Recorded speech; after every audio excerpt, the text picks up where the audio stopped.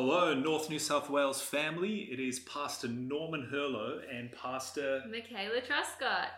coming to you from Avondale College Church on the college campus in Cooranbong. And we're really excited to dive into the lesson for this week for January 30, 2021. Now, just briefly, Mickey, what is the lesson about this week? The lesson this week is based on Isaiah, the book of Isaiah in the Old Testament, chapters 9 through to 12, and it's all speaking about peace. Oh, first day of their Sabbath afternoon introduces this idea, the Prince of Peace. And there are some cool stories about the guy who created the atomic bomb, Yep. Alfred Nobel, who invented dynamite, and how the reality is our world hasn't known a lot of peace. It hasn't. Even though many leaders and many people who speak their wish, their desire, their goal is to have world peace, but yet it seems to be an elusive reality. It's hard to grasp. But even the promise in the Bible is that there will be a Prince of Peace. Now, this word peace in Hebrew, what is it? How is it articulated in Hebrew, Mickey? Well, the Hebrew word for peace is shalom. Mm-hmm. And you might hear people say Shabbat Shalom, that means like Sabbath peace. But shalom goes through so many other meanings. It has so much more depth to it than just the word peace itself. Shalom means harmony. It means wholeness, completeness, welfare, prosperity, tranquility. There are so many things encompassed in this sense of peace. It's not just sitting in contentment. It's a whole place. It's a full place. And so I love that idea that this peace that the Bible is talking about is not just freedom from conflict, which is often the very limited scope that we think of when we think of peace, but rather this capturing the sense of, no, this is where things are not just free from war and conflict, but there is harmony. There's harmony. They prosper. There is wholeness. There is completeness. There is tranquility. Mm-hmm. Don't we long for that? Definitely. Yep.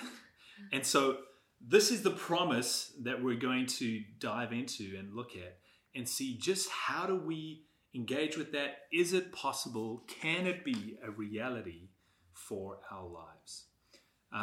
So on Sunday, Mickey, it talks about this prophecy that we read in Isaiah 9, verse 1 to 5. Mm-hmm. And it focuses on a promise for an area, a geographical area, in Galilee, the end of gloom for Galilee. And this is where Jesus was born. This is where a lot of the story of the New Testament unfolded with Jesus and his disciples. It is in Israel, just below Syria. Now, a question I'd ask, here's this promise about an end of gloom for Galilee. Mm-hmm. Yet, has Galilee known a lot of peace in its story? Looking historically, it probably hasn't. There's been a lot of turmoil and uprising upon poor Galilee. Yeah, and so, which begs the question. This prophecy we believe is true and accurate, and we believe that it has been and is moving towards fulfillment. Mm-hmm. So what peace is it talking about? Well, I think it's speaking of that shalom peace that we referred to earlier, that wholeness, that tranquility, that completeness. It's not speaking of like a forced sense of peace, like the people aren't forced into calmness and sudden, worldwide agreement, it's a personal peace. Yeah, that's a very important idea you touched on there. Peace cannot be forced. Yeah. If we try and force it, then we're actually working against it. Well, I feel like that's where wars come from. People are forcing peace, and in the way to get to peace, they're fighting. It's not generating a peaceful environment. Okay, so this is not something that can be forced. This is something that probably has to be inspired or nurtured or cultivated or imparted, gifted. Mm-hmm. Okay, and if we're not seeing it on the political or physical realm, mm-hmm. Yeah, then what is this talking about? How do we access this peace? Well, obviously, I think the peace needs to come from your more spiritual side, obviously, because this peace, spoiler alert, comes from Jesus and a relationship with him. It's a personal connection that then influences you to act peacefully within the world that you live in, and hopefully that sparks peaceful connections. Hey, talking of Jesus, he made some comments about this peace. Yeah. And I think you've got a Bible verse there that Yeah. we'd love to read out.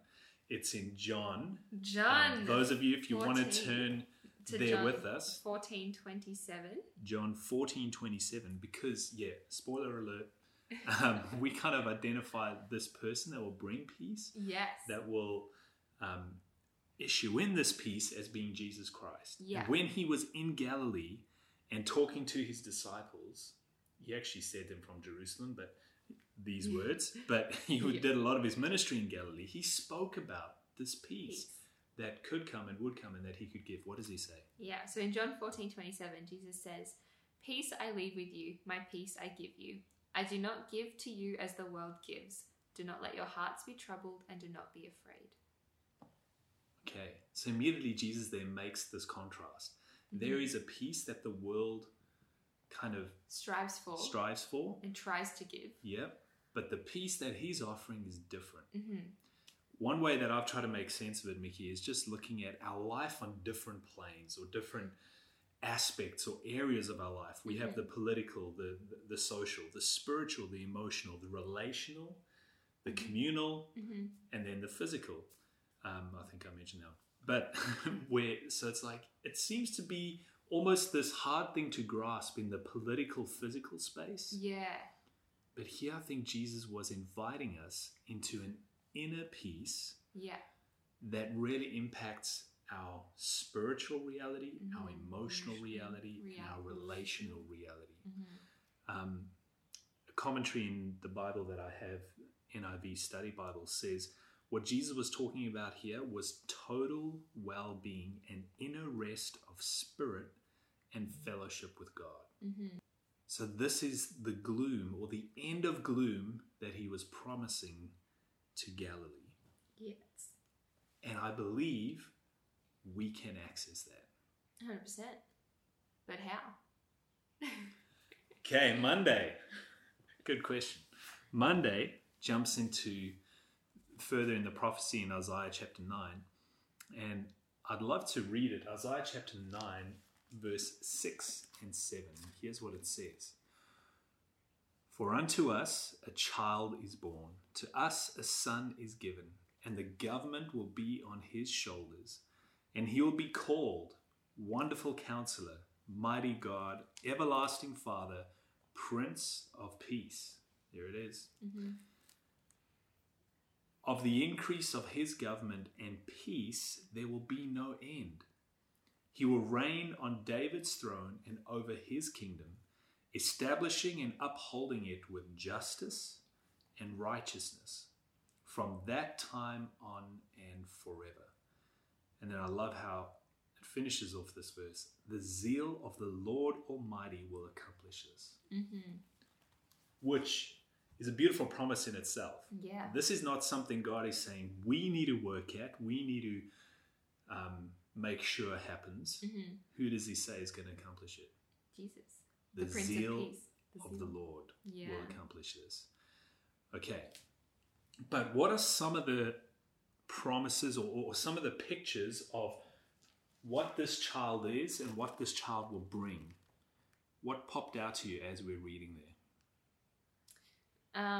Just the fact that his government and its peace will never end.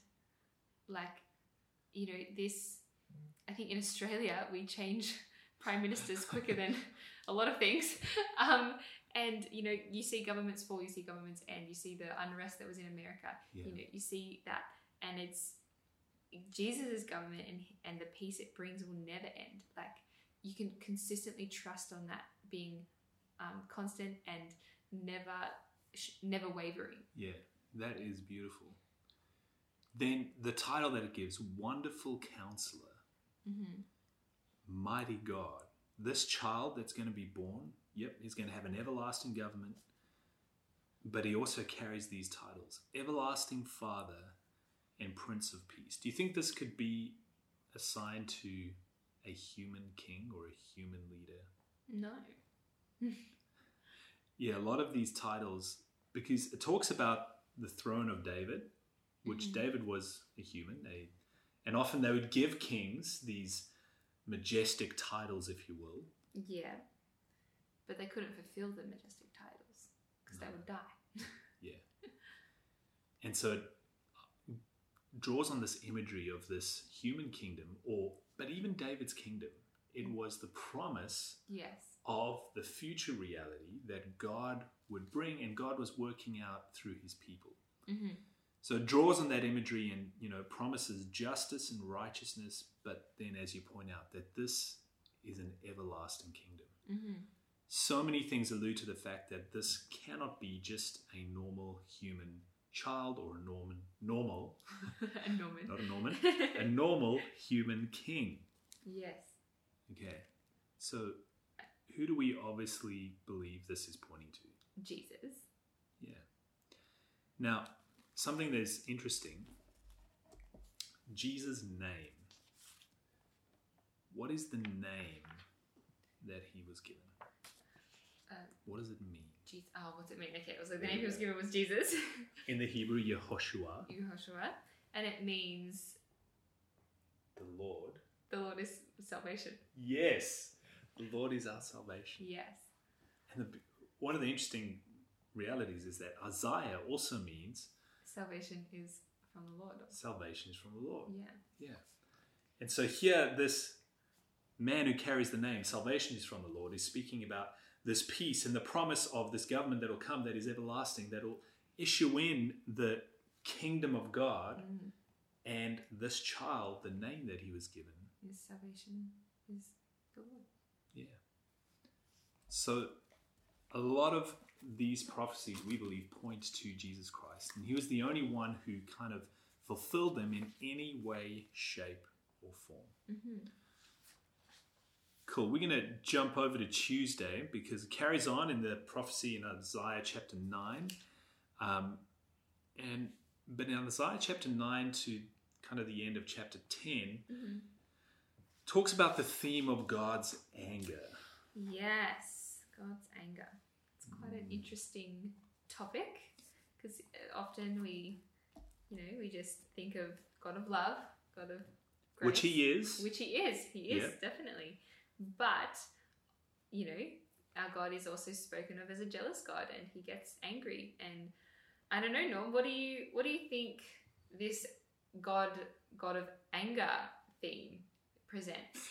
It's something that I've often struggled with because when I get angry, often it's because of selfishness. Yeah, exactly. Often it's because of I was offended, I was hurt, I was wounded, so I'm going to get angry. Yeah. And it's very easy for us to transfer our experience onto God. Exactly. And a lot of people, they're like, well, if God gets angry, why would I want to serve a God like that?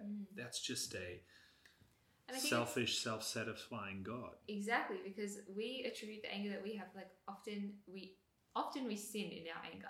So we think, how is this perfect God going to be a God of sin? Is he angry when he, is he, Does his anger lead to sin? Does his anger lead to sin? Exactly.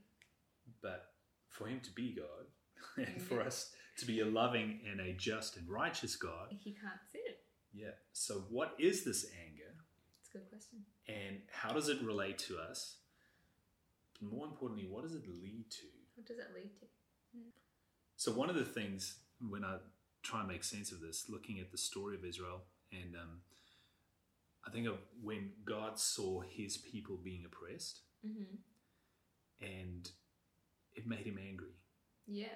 So one of the things that really seems to anger God is not his own ego or his own selfish interest, but when he sees his children suffering. Yeah, like oppression and injustice. Yeah, oppression, injustice, pain that is being inflicted on others, often by his people.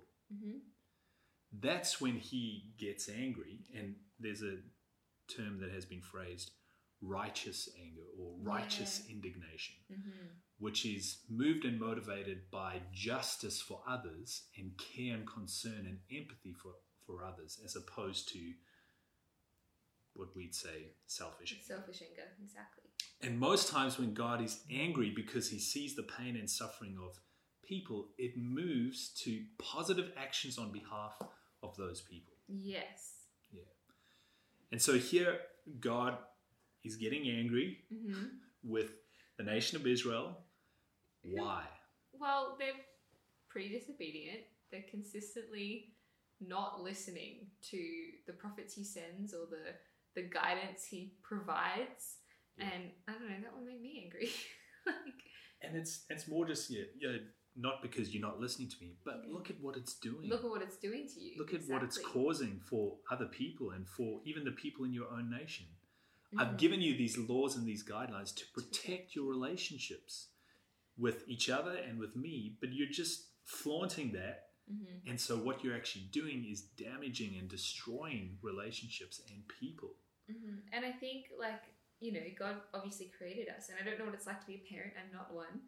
But I think seeing someone you created consistently making a harmful choice to them, someone who you love so much, could only make you frustrated.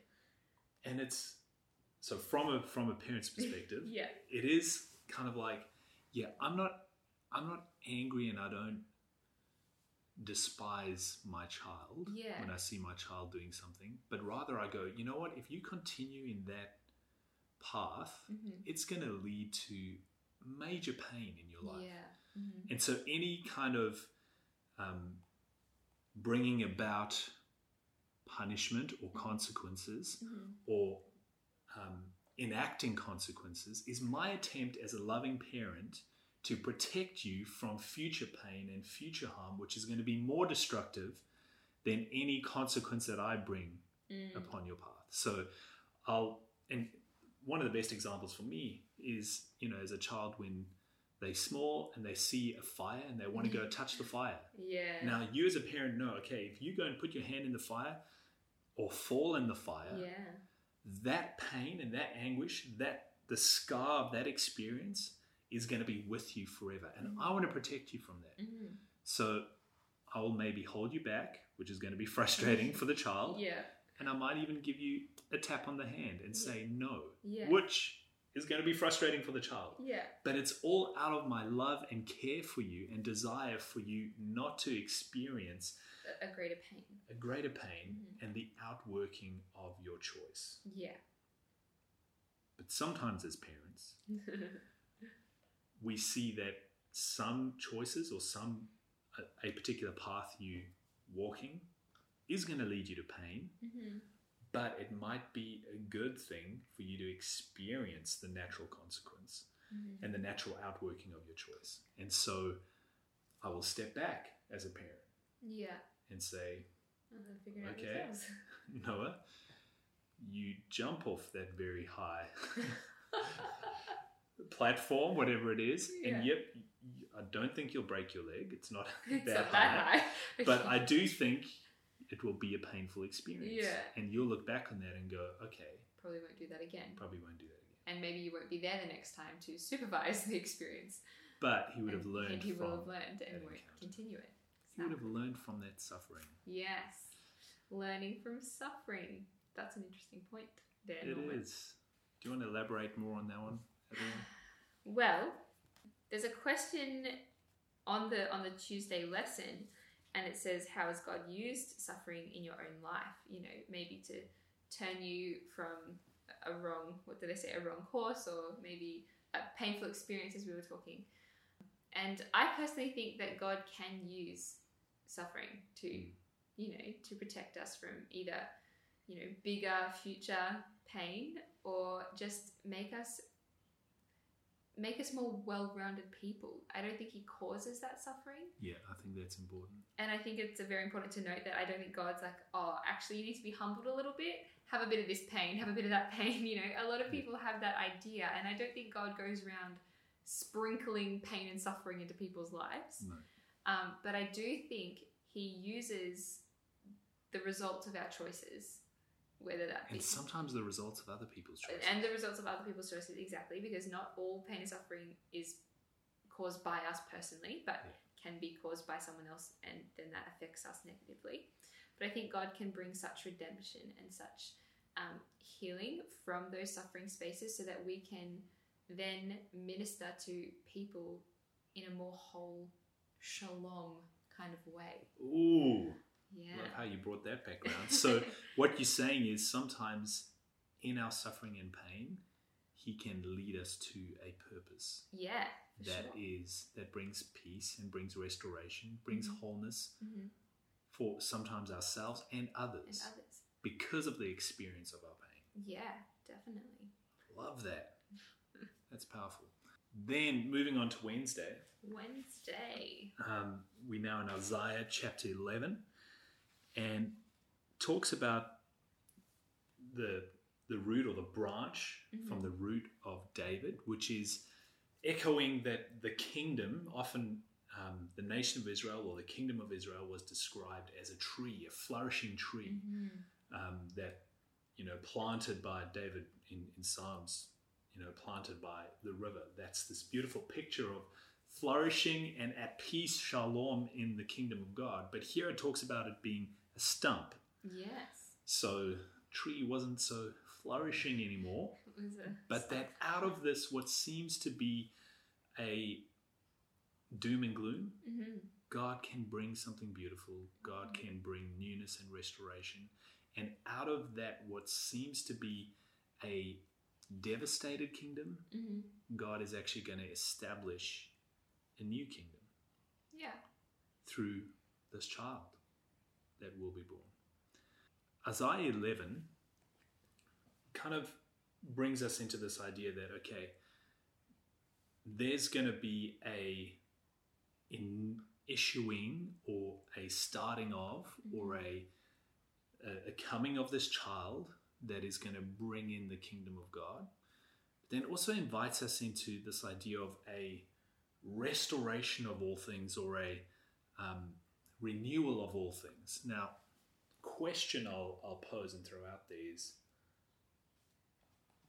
while we spoke about these different planes of peace or planes in our lives that we can experience inner peace and emotional, relational, spiritual peace, our world is still in turmoil. Yes. Our world is still at war. We often are still at war. Our church communities are not often, unfortunately, these beautiful places of peace and tranquility. And so there's a tension there. Yeah. Jesus first coming, this child that was born, issued in this kingdom of peace. Yet it hasn't been fully realized. What is that pointing to, or what does that maybe allude to? I think, well, obviously it alludes to the second coming of Jesus, because the work, it's not finished yet. And if he fulfilled the work when he first came, then he would be sweet, we wouldn't need him to come back. So it's definitely alluding to. Yeah, and so there's this tension, this already but not yet. Yeah. This we're living in, but there's still to come. Still to come, yeah. And one way that sort of helped make sense of it is that, Jesus, when he came, he dealt with the condemnation and the power of sin in our lives. So we now are freed from that, and we can live not having to worry about sin's reign and rule over our lives. Yeah. So we can enter into the peace, the restoration, reconnection, reconciliation with God. But the presence and pain of sin still needs to be dealt with in our world. And that is what we look forward to in, I guess, the final consummation of the kingdom of God and the second coming of Christ, when he will put an end to pain and suffering and the presence of sin in our lives. What does Thursday talk about? Thursday kind of is, we're coming to the end of the week, so we want to end on a high, I think. Whoop, whoop. And it's speaking of the comfort, the comfort of God, the salvation that is available through him. Yeah, and it compares Isaiah chapter 12, which is a song, with Revelation 15, which is also a song of deliverance, a song of salvation, the song of Moses and the Lamb. This realization that, hey, Jesus has come and a child was given and born to us who now forever is the symbol and the means through which we are restored, renewed, saved, and delivered. And this promise, and this is also touched on earlier in the lessons in the child Emmanuel that was born, that God is with us. There's a beautiful movement throughout all of Scripture. Begins right in the creation story. The whole the creation narrative paints this beautiful consummation of creation where God, through the Sabbath, is with his people, is with his creation. He rested from all his work and communed with humanity. And there was peace. There was shalom. Yeah. There was Shabbat. But then, a few chapters over, we have the fall, the disruption of this shalom, and the situation we find ourselves in as humanity.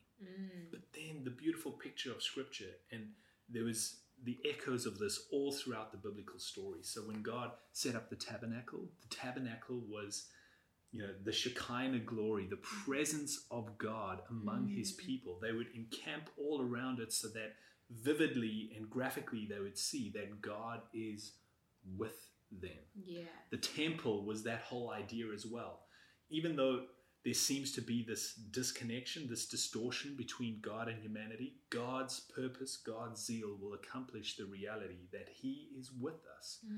And that is what the temple was there to symbolize as well. And then through the Holy Spirit, Jesus saying this, when he left, gave that final charge to his disciples, go baptize, make disciples of all nations, baptizing them in the name of the Father, Son, and the Holy Spirit, teaching them to observe everything I've commanded you, but lo, I am with you always. And he said, the tangible evidence of that will be through my Holy Spirit.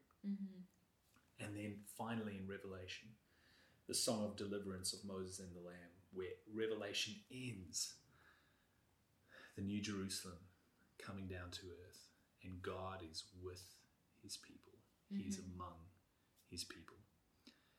And the fact that we read here Jesus, who is God, who, the Prince of Peace, that he took on human flesh. Yeah. And forever will be one of us. I love here in the lesson that it says, not only does the Lord bestow salvation, but he himself also is salvation. Yeah. And he became one of us, not just to bestow it, but to become salvation for us. And he's, he gave up his heavenly glory and his heavenly realm to walk as a humble man in the streets of, old time Galilee and Jerusalem and things, just so that he could fully understand what we go through and who we are as people on this earth. And we can rest and have peace in that knowledge and that understanding. Yeah, exactly. That understanding just brings me so much peace, because I know that Jesus fully understands my human experience. And that he, through the Spirit, right now, is with us. Definitely. I think that's us for today. That's us. What a beautiful, beautiful picture and promise. And the reality that, while we're still looking forward to and longing for that ultimate peace, when God fully and finally establishes his kingdom, we can live and enter into it now. Yeah. Through his presence in our lives. And that he invites us, Mickey, to be the agents of peace in our world. In our world around us. We can't force it. No, can't force peace. but we can invite and inspire people to it. We can influence peace. Yes. Awesome. Will you say a prayer for us as we end off? For sure. Let's pray together. Dear Heavenly Father, I just want to thank you that Norm and I could sit and have this conversation and refresh our minds of the peace that you bring. God, I pray that every listener that is tuning in, that you also refresh peace within them so that they can become agents of change in a peaceful way. Lord, I pray that you can stir up peaceful hearts, stir up shalom within them and their families and their lives so that they can then become influencers of peace in the world around us. God, I thank you for the promises that you will return one day and that we can rest in the assurance that you will and that you never run out of love for us. You're constantly forgiving and constantly loving, and I'm so grateful for that. So thank you, Lord, for this opportunity to spend more time with you, and I just pray that you bless and keep all those that are tuning in your holy name. Amen. Amen. Thank you, Mickey. Thanks for listening in, and we'll see you next time. Bye.